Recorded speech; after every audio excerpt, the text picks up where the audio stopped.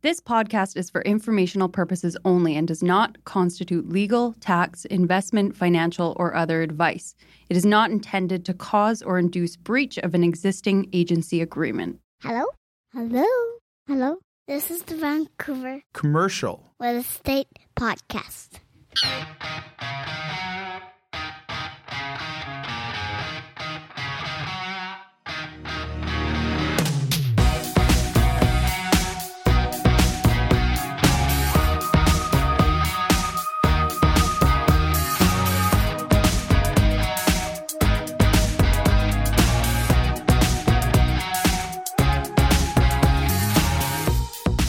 And welcome back to the Vancouver Commercial Real Estate Podcast. I'm Corey Wright.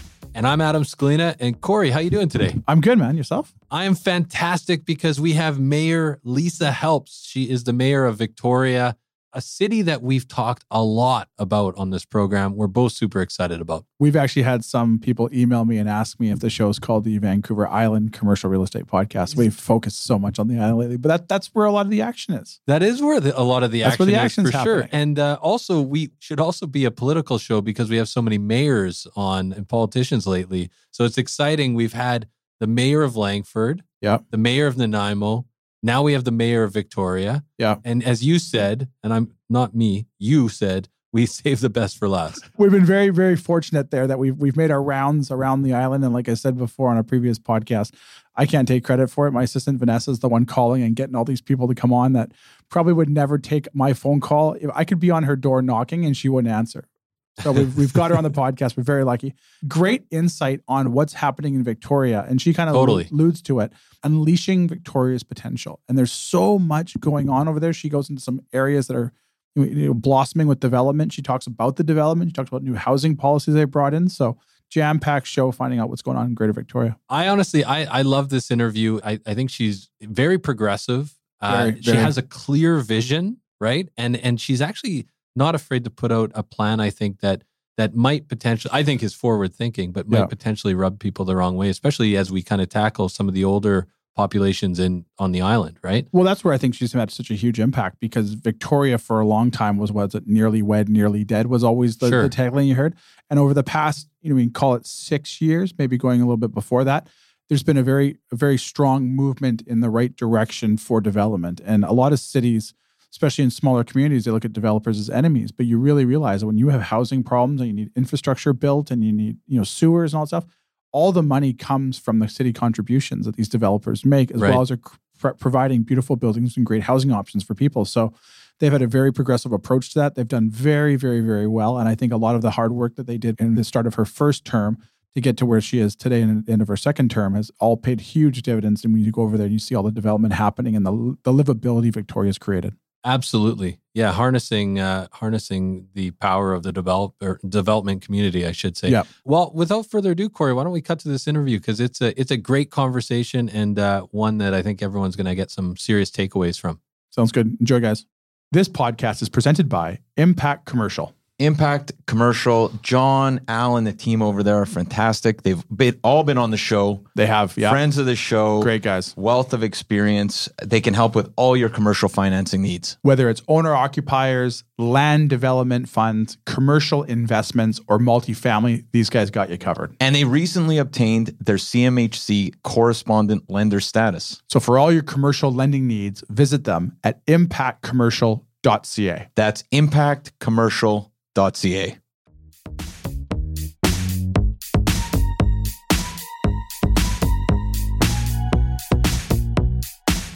Okay, so we're here with the mayor of Victoria, Lisa Helps. How you doing, Lisa? I'm doing well. Thanks so much for taking the time today. We're obviously coming out of, hopefully coming out of the pandemic. Things are starting to open up a bit, but how did Victoria change during the pandemic and what were some of the biggest pain points that the city experienced? Yeah, I mean, just like many other cities across the country, I think there were two main issues that we faced, and I'll get to the question of change in a moment, but certainly was the really dire circumstances that our small businesses were in when all the health orders started to come about, close this and close that, and So it's really, really a time of uncertainty and really great precarity for a lot of people. Again, when you think about small business owners, and many of our businesses in Victoria are small and local. So a lot of challenges there, just literally not knowing what's going to happen next. And I know that was not an experience that was common to Victoria, but it was certainly hit us hard here. And Victoria is obviously a global tourist destination. And so that dried up pretty quickly as well. And a lot of people in those sectors really hard hit.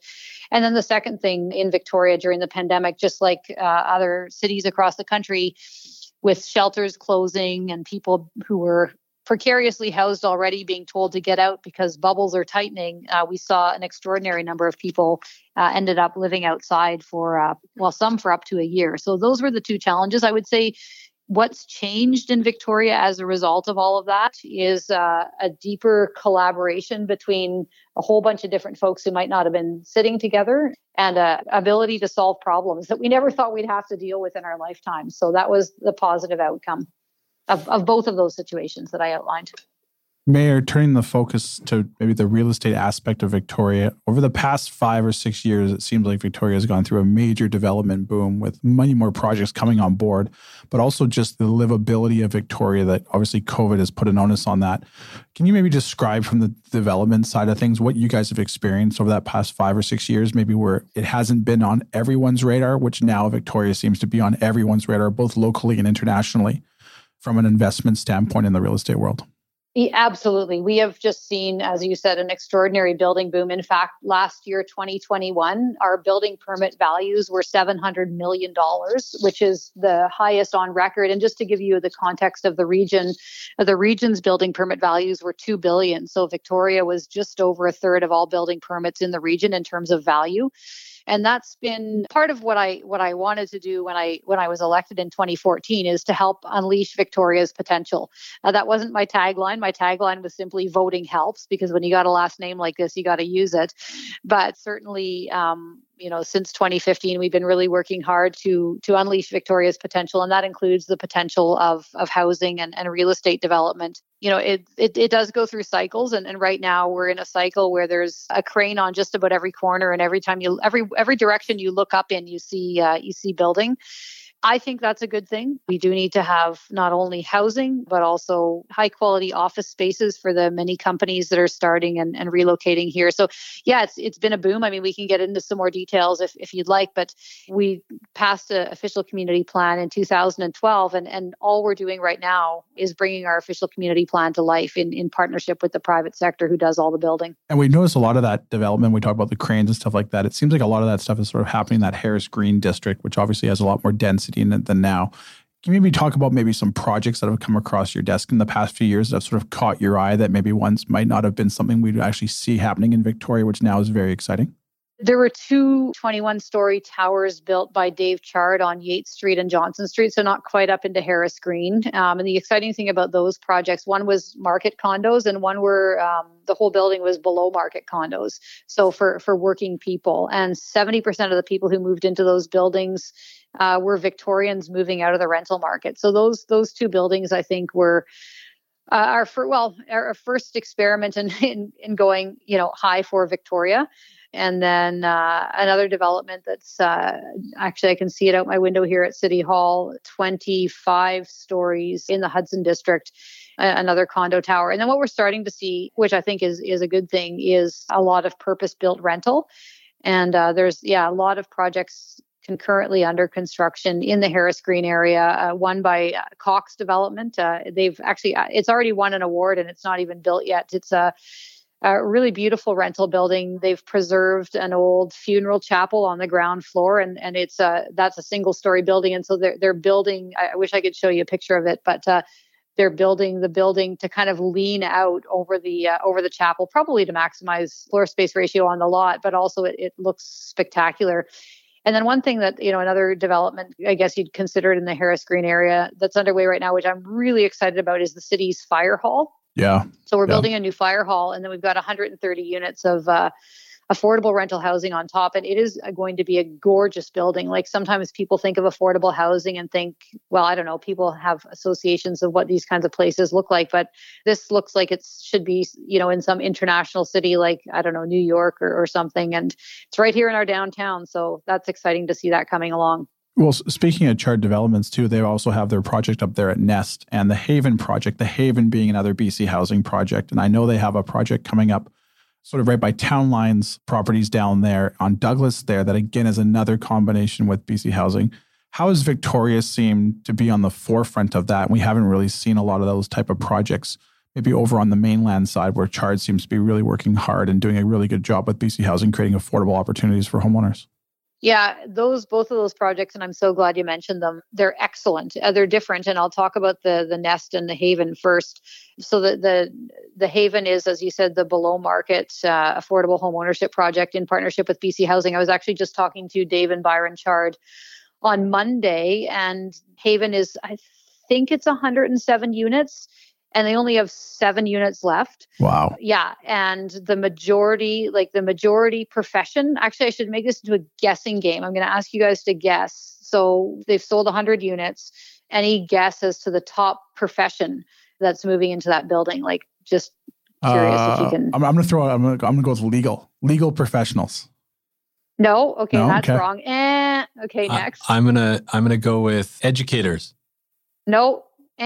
Nurses. Nurses. Wow. Yeah, I guess not too far from the hospital. Yeah, that makes sense. Yeah, exactly. Nurses. And also almost 100% of the people, they just sent me the stats. I haven't looked at them, but I'm just going from memory what they told me verbally on Monday. Almost 100% of the people who are moving into that building are local Victorians coming out of the rental market. And I think that's really important because what that does is it frees up 107 rental units for others. So I think sometimes we don't look at those connections between market ownership and rental. We see them as distinct parts, whereas, this project shows how related they are. I'm just thinking about and maybe this isn't fair, but often you hear that Victoria has a pretty strong NIMBY kind of presence kind of throughout the city in certain areas more so than others. But has there been a lot of pushback from the community for these developments?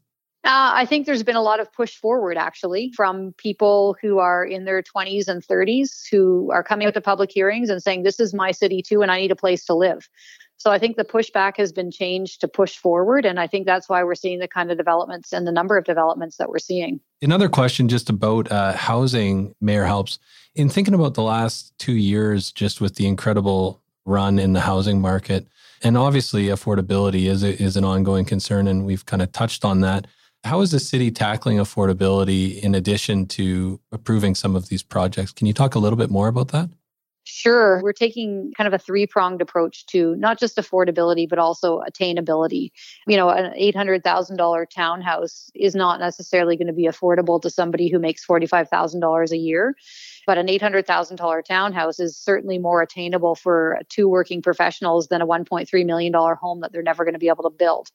So, just wanted to put that nuance between affordability and attainability. But with affordability, we adopted some new legislation a couple of weeks ago, allowing affordable housing and co-ops. So co-ops and anything owned by a nonprofit housing provider or the government to basically skip the political process and be allowed to be built up to the maximum density in the official community plan, as long as they meet design guidelines for various neighborhoods. And so basically to have that as of right anywhere in the city. And that, I think, over the next few years, we'll start to see huge dividends, not only because it cuts at least 9 months and approximately $2 million off these projects, but because it creates certainty for these nonprofit housing developers to get funding from federal and provincial governments. So that was our first big move. It went over very well. It was adopted unanimously, and we're already starting to see uptake from around the region and potentially across the province as well. So that's big move number 1, having to do with affordability. But maybe I'll stop there. And then we've got 2 other big moves that'll make it easier for housing to be built. But I don't want to ramble. So talking about other areas too, we talked about the Harris Green District there, about going through a lot of development. And also, you have the Town Lines project there just behind the Hudson Bay. Getting down to the Old Town area there, obviously Reliance came out earlier this year announcing their big project they're doing there on the parking lot and the Capital Irons project there. Is there any other areas that you guys are seeing a tremendous amount of gentrification now come in and the areas are improving for the better, creating housing opportunities? Well, I mean, I think that a parking lot is the worst possible urban land use in the 21st century. And so you mentioned Reliance. They've purchased another significant area of land just north of the downtown in the city's Arts and Innovation District. And they're working through a process right now to rezone, I think it's about 6 acres for residential, light industrial, artist studios. The Victoria Art Gallery will move downtown there. So that's a big improvement to that area. There's a lot of industrial land use down there, which is good, and high-paying jobs, and we certainly need industrial land, but a lot of underperforming parking lots and single-story buildings. So that's a really big one that Reliance is working on that I think will really make a significant difference in that part of town. And then right out the front doors of City Hall and just down towards the water a little bit, there was an old heritage building. It burnt down, and now there's a new hotel planned for there. Again, it's going through the development approvals process, but I've seen some drawings, 2 different versions. One's maybe a bit high for some liking, but it's interesting partnership there with a local nation, the Métis Nation, and a developer to build a hotel. So I think that'll have a good impact. And right now, it's literally just a burned out site. I mean, it's been demolished, but it's vacant land waiting for something to be done with it. You mentioned there too about the new policy adopted there to get rental projects, upgoing and shovels in the ground faster. And I know coming up is Chard has the project there that I think it's on Discovery and Douglas area there, where it is in combination with BC Housing. Is that the type of project there that would qualify for these type of opportunities now put forward by the new adoption? Yes and no. That's a spectacular project, first of all. And so BC Housing bought the hotel there, the Capital City Centre Hotel, during the pandemic to house people who were living in tents. So BC Housing has a 90-unit supportive housing building coming forward that's separate from but related to the Chard development. So the BC Housing one, yes, like that won't need to have any kind of rezoning unless there's a change to the official community plan, which I don't know yet. But the Chard development, it's a combination of affordable rental, market rental, and condos.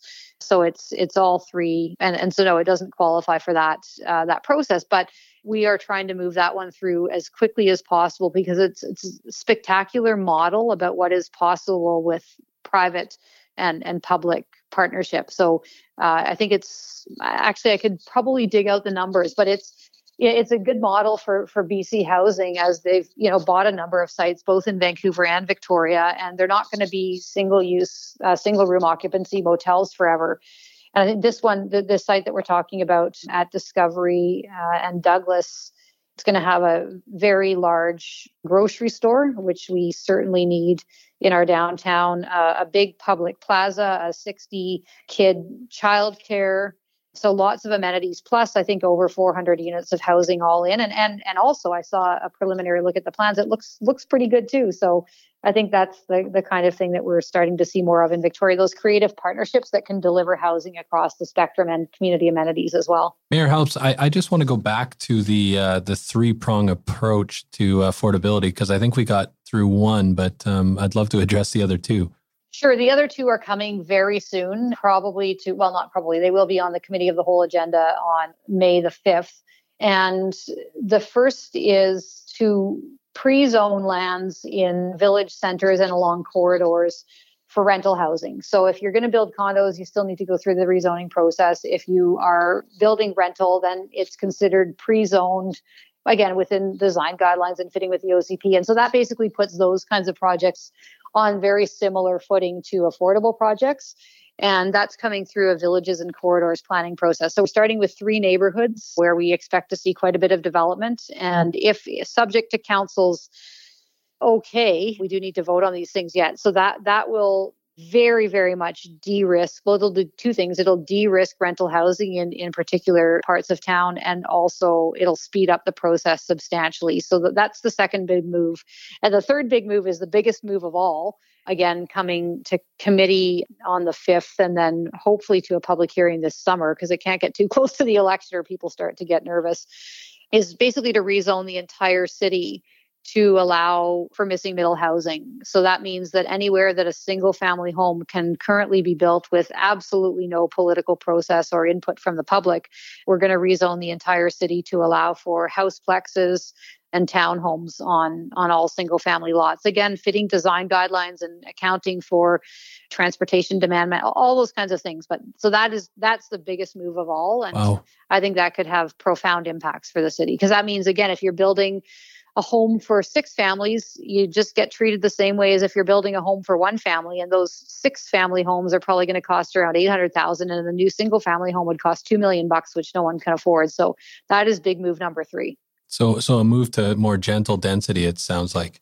Absolutely. Gentle density in all neighborhoods without a process. Right now, we have seen some townhome developments come forward, but it takes 2.5 to 3 years to do the neighborhood consultation, to do the design, to go back to, get more input. So it's a long process. And in that time period, as you can imagine, all we're doing is increasing the cost of housing to the buyer, because labor and material costs goes up.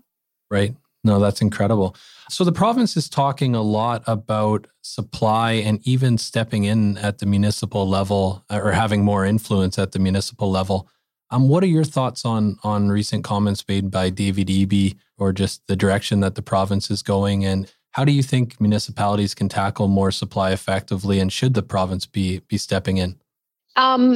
Well, I think the city can tackle more supply more effectively through for example, the 3 big moves that I've just outlined that Victoria is in the process of taking. If we do those 3 things, that will substantially unlock more supply, because it makes it easier, and easier is faster, and faster is cheaper. Like those 3 big moves, I think, then we need to have enough staff capacity to process permits and so on. So I think that will really help in terms of what municipalities can do to increase supply, is basically let people build up to the official community plan, because that's why we do these planning processes in the first place. In terms of the province's role, I think the best thing the province could do, and I think this is a very elegant solution, and the BC Urban Mayors Caucus, which I co-chair with Mayor Colin Basran, we actually put this forward as an idea in an op-ed in the Vancouver Sun a couple of weekends ago, Easter weekend actually. So in 2019, the province mandated that local governments had to do housing needs assessments so that we would all know how much housing we need to build. And these are legislatively mandated every 5 years, which is great, because now we know how much housing we need. And they're not done by our planning departments. They're done by external consultants who have looked at the numbers through various data sources and done a housing needs assessment. So I think the easiest thing for the province to do is pass legislation requiring that local governments meet the number of housing units that their housing needs assessments say they need to build. Like that simple. Pass legislation and say you must produce this number of housing units by X year, and then just leave it to us. If we can't figure it out, then maybe, and this is, I think, where the stick part could come in, the province could start looking to making infrastructure investments and prioritizing funding for libraries and swimming pools and bike lanes and parks to the communities who are building out their housing needs assessments, and those who aren't won't get that infrastructure money. And I think it's an unassailable solution, because the cities that are building more housing will need more amenities for more residents. So that's the simplest thing the province could do without getting into municipal planning processes. And I think that's, I've spoken with Minister Eby that he doesn't want to come in and say, you have to put a 20-story building there, or you have to do townhouses there. I think he wants to leave it to us, but with a little bit more pressure than we have right now. And I think that's a good thing. Right. And what's at risk in your mind if we don't tackle this affordability issue, or if we don't get it right? Quite honestly, everything is at risk. I feel like, I've been in this role for 8 years, and I've been a human being in the world for 46 years and an adult for, 26 of those 40 years. And I have never seen anything like what we're seeing now, because it's all related. If we don't get enough housing that's affordable for people who are working in our communities, we're not going to have people working in our communities. And that's where we're at right now. We can't attract staff even to the city, even high-paying jobs, because there's not enough housing. And we can't keep some staff because if they lose their rental accommodations, there's literally nowhere for them to rent. And this is not just a problem for Victoria. This is a problem across, well, probably all of British Columbia, but from the BC Urban Mayors Caucus, it's a problem across urban British Columbia. So everything is at risk. Our economies are at risk. Our healthcare system is at risk. If even doctors can't find anywhere to live in Victoria, and it's not sometimes an affordability issue, it's just an accessibility or an attainability issue. Like, is there actually housing there? So, it's a bit dramatic to say that if we don't crack this, everything is at risk, but housing is fundamental to everything. And never mind the people who are already or who are still living outside across many of our cities who also need housing. So getting the supply and getting the right supply is critically important. And I've never seen it at a lower point. And I've been watching these issues for a while. Earlier on in the interview, you mentioned that you had you not had your last name, you probably would have ran on a tagline of unlock potential. What is the potential? Unleash. Unleash is even better. Unleash. Yeah, I know. What is the potential of the municipality in your mind? Well, I feel like after 8 years, hopefully a lot of that has been unleashed. That was the first economic action plan when I was elected, was making Victoria unleashing potential. And that was a 4-year plan to begin to, for example, a healthy number for tourism visits in the off season is over 70% hotel occupancy. And so we set that as a goal and we achieved that goal. Vacancy rate in downtown Victoria, retail vacancy rate when I was elected was over 10%. Pre-pandemic, it was down to 3.4%. So very few retail vacancies in the downtown. And then even after the pandemic, we're still much lower than we were at the beginning of the term. We've seen the entrepreneurial ecosystem really explode here. We've seen tech go from being a $4 billion industry a year to a $5 billion industry a year. We're, and I think one of you said at the beginning, seen kind of more as a global city than we were 8 years ago. So I would say that a lot of potential has been unleashed, and now it's making sure that we're running with that momentum and really making space for people to continue to stay in our city and to move to our city. And it all does come back to housing. And what are your hopes, and maybe a different way of framing that question, what are your hopes for Victoria over the next, say, 10 years? That's a great question. So I think that Victoria can and should continue to lead on things like, housing policy. I was going to say housing affordability. We're not really leading there, but making innovative policy adjustments to the housing crisis. I would like to see our city 5 years from now or 10 years from now to have, and not just I would like to see, but what our plans say. So our climate leadership plan says that by 2030, 75% of all trips will be by transit, walking, and cycling. So we're working really hard to do that. And there's an affordability issue there as well. If there's more options than a car, life is cheaper. So that's a big goal. We want to hit net zero emissions as soon as we can, and we've got a climate leadership plan to do that. We've got a really ambitious and interesting zero waste strategy, and we actually just passed a whole bunch of new policy with respect to single-use items. And, I imagine 5 years from now in Victoria, there's new businesses that have sprung up with takeout containers and reusable mugs. You go to your favorite coffee shop and you get a mug and you take it back and return it to your other favorite coffee shop. And so those kinds of things, I think we can be a sustainability leader, an affordability leader, and an innovation leader, and make sure that we're kind of punching at our weight or above our weight on the global scale. Fantastic. Well, maybe we'll leave it there, but we do have this segment called the 6-Pack, 6 quick questions that are kind of lighthearted questions that we wrap the show with. Can you stick around for that? Sure can. The 6-Pack is powered by our good friends over at Red Point Law. Red Point Law, Corey, Tim, Falco, Scott, and the team. These are great people with a wealth of experience when it comes to commercial closings and private lending. And I just want to say, Corey, not to cut you off, they have a perfect 5-star review on Google. So for all your commercial legal needs, visit them at redpointlaw.ca, with offices in Vancouver and now open in downtown Kelowna. All right, Mayor, first question up. Favorite vacation spot when you can find the time? Tofino. Oh, good answer. What are you binge watching these days, or do you have a favorite movie recommendation? Riverdale. You and my wife would get along. Riverdale. If someone puts you in front of a karaoke mic, what are you singing? Oh, that's hard. I don't know, something from the 1960s that everyone knows the words to so they can sing along. A book that everyone, all of our listeners should read. Dialogue, The Art of Thinking Together by William Isaacs. Oh, that's a great one. Favorite, we'll do the Victoria round here. Favorite restaurant or bar? And we'll let you pick a few because we don't want to put you on the spot to feel like you have to pick your favorite kid. So we'll let you pick a few. Yeah, the Sherwood, right across from City Hall. 10 Acres and Shizen Sushi and Nubo Sushi. Nice. Good choices. Two sushi spots. And I love sushi is my favorite food. and finally, something for under $1,500 that you've bought recently that's had a positive impact on your life. Well, my electric bike cost more than that, so that is not the answer. You know what? I got a new pair of boots from an amazing local shoe store, and they are the most comfortable boots that I've ever had in my life. So I've been doing a lot of walking and had an impact. That's fantastic. What Mayor helps, how can people find out more about what you're up to and just anything that you're excited about or you want to share?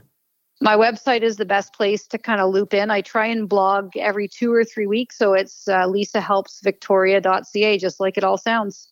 That's fantastic. Well, thank you so much for taking the time today. Yeah, thanks for the opportunity. It was fun. Great. Thank you so much, Mayor. Take care. Yeah, bye-bye.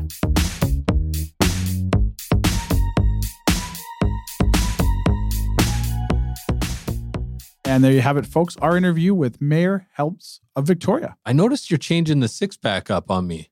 This is now you got the karaoke. What song is your favorite karaoke song? You know, I'm getting to the point after I hear you guys, I just cherry pick whatever works well on your show. And we're just going to copy repeat over here. So call it laziness, call it plagiarism, call it whatever you want. It works for you guys. You guys got way more listeners, so we're just going to keep that trend going. No, I'm betting that you're a great delegator, and you're really you've already got this to a point. You take the 5-wire, you add a question, change the done. name. Change the name. The name. I think a good example was this whole episode here. I was just hanging around here for moral support. I felt like you were leading the charge. You had all the questions going. You guys had a great conversation, and I was there if you needed me, just to jump in every now and then. I feel like the color commentator in the Connect game. Oh, and he hits the post, and I just disappear for 20 minutes. Right. Yeah, the difference is you closed about 3 deals during that conversation, and I sat here twiddling my thumbs. But I'm worried about all the hype that's going to funnel into Victoria now. I got to get these deals out before this comes out. Fantastic conversation. Really enjoyed having, again, Mayor Helps on the program. Again, super bright, clear vision, and I'm excited about Victoria and Nanaimo. Again, we talk about it a lot on the Commercial Real Estate Podcast, but as you mentioned, it seems to be where a lot of the action is. Well, I'll give you an example, and I my numbers could be off, and we talk a little bit about on the podcast there about the Haven and the Nest project that Chard's doing up there at the corner of sort of Yates and Cook in the Fairfield district. And the last email I saw between the two projects, and again, this could be wrong numbers, like 250 condos or whatever it was, there was like 6 or 7 left. And they're in the ground and they're building, but these are like 2023, early 2024 deliveries. That sales cycle never existed in Victoria, say 5 or 6 years earlier, where I bet you a lot of developers were having standing product, delivering buildings and still having 10, 15% to sell, not approaching a sellout when you're still in the underground parkade. I remember about 5 years ago when we were talking about Victoria, and you had said that your kind of the most exciting area is likely that Harris Green district. Do you still feel that way, or what other areas are you monitoring? I think Harris Green district, obviously it was probably a little out in front versus some other areas. So that's probably the area that's slowly going to take the shape fastest. You've got some major projects like Starlight's project coming on. We talked about Chard's project. Jal Residential has projects there that we talked to a little bit about where the fire hall is going. So they're definitely out of the gate. Another area that's having tremendous growth is kind of the Old Town district down there, where we talked a little bit about, even Chart has a project there. Town Line's already in there. Reliance has that massive project coming in. Lefevre Company's already developed a whole bunch down there. You've got other projects coming up there by Dicity. So that's another area that's really, really exciting that's happening. And then also, I think when you get outside of that, look at areas like Sydney. Also that has massive amount of development coming down the pipeline as well. So anything in those areas, really excited about. Harris Green, We made a big bet on that earlier. It's definitely, I think, paid off with how the development's happened. And it's just in its infancy. So, I mean, there's still another 5 or 6 or 7 years ahead of it for it to really sort of build its potential out. But I mean, great opportunities all over Victoria. I'm going to put you in the hot seat here and on the spot a bit, because if I'm someone listening and I'm convinced that the island's a good spot, but I'm debating the Nanaimo versus Victoria, what are you going to offer for advice? Well, I think that, they're similar markets, but they're different. Victoria is obviously a much bigger trade area to operate within and probably a little further along in the development. Nanaimo, as when we had Mayor Krog on the show, we talked about the new OCP coming into place. Every time, once those get adopted, there's still a little bit of a lag that has to kick in before they really come to fruition versus Victoria's out and ahead of that. I mean, anytime you go into a smaller town like Nanaimo, you are going to have some short-term hiccups. The vacancy rates will be a little bit higher. They won't fill as fast. Signs of quality of tenants aren't there. So, I mean, I think if you're looking for more short-term returns, Victoria definitely has that opportunity. If you can pencil out 5+ or 10 years on something, I would probably go to Nanaimo because it just hasn't had the same lift on the real estate side of it as Victoria's experienced over the last 3 or 4 years. But in saying that, both of them are still in their infancy. So you can't go wrong either way. If people are excited about this or just getting into the commercial real estate market, Corey, how can people touch base with either you or somebody on your team? People can reach out to us at our Vancouver office anytime, 604-428-5255. They can send me an email, corey@williamwright.ca, or they can always visit our website, williamwright.ca, and sign up for the latest and greatest news. Excellent. Well, hey, thanks for taking the time today, and thanks for listening, everyone. And we'll see you back next week with some more great content. Thanks for listening, guys. Take care. Subscribe today.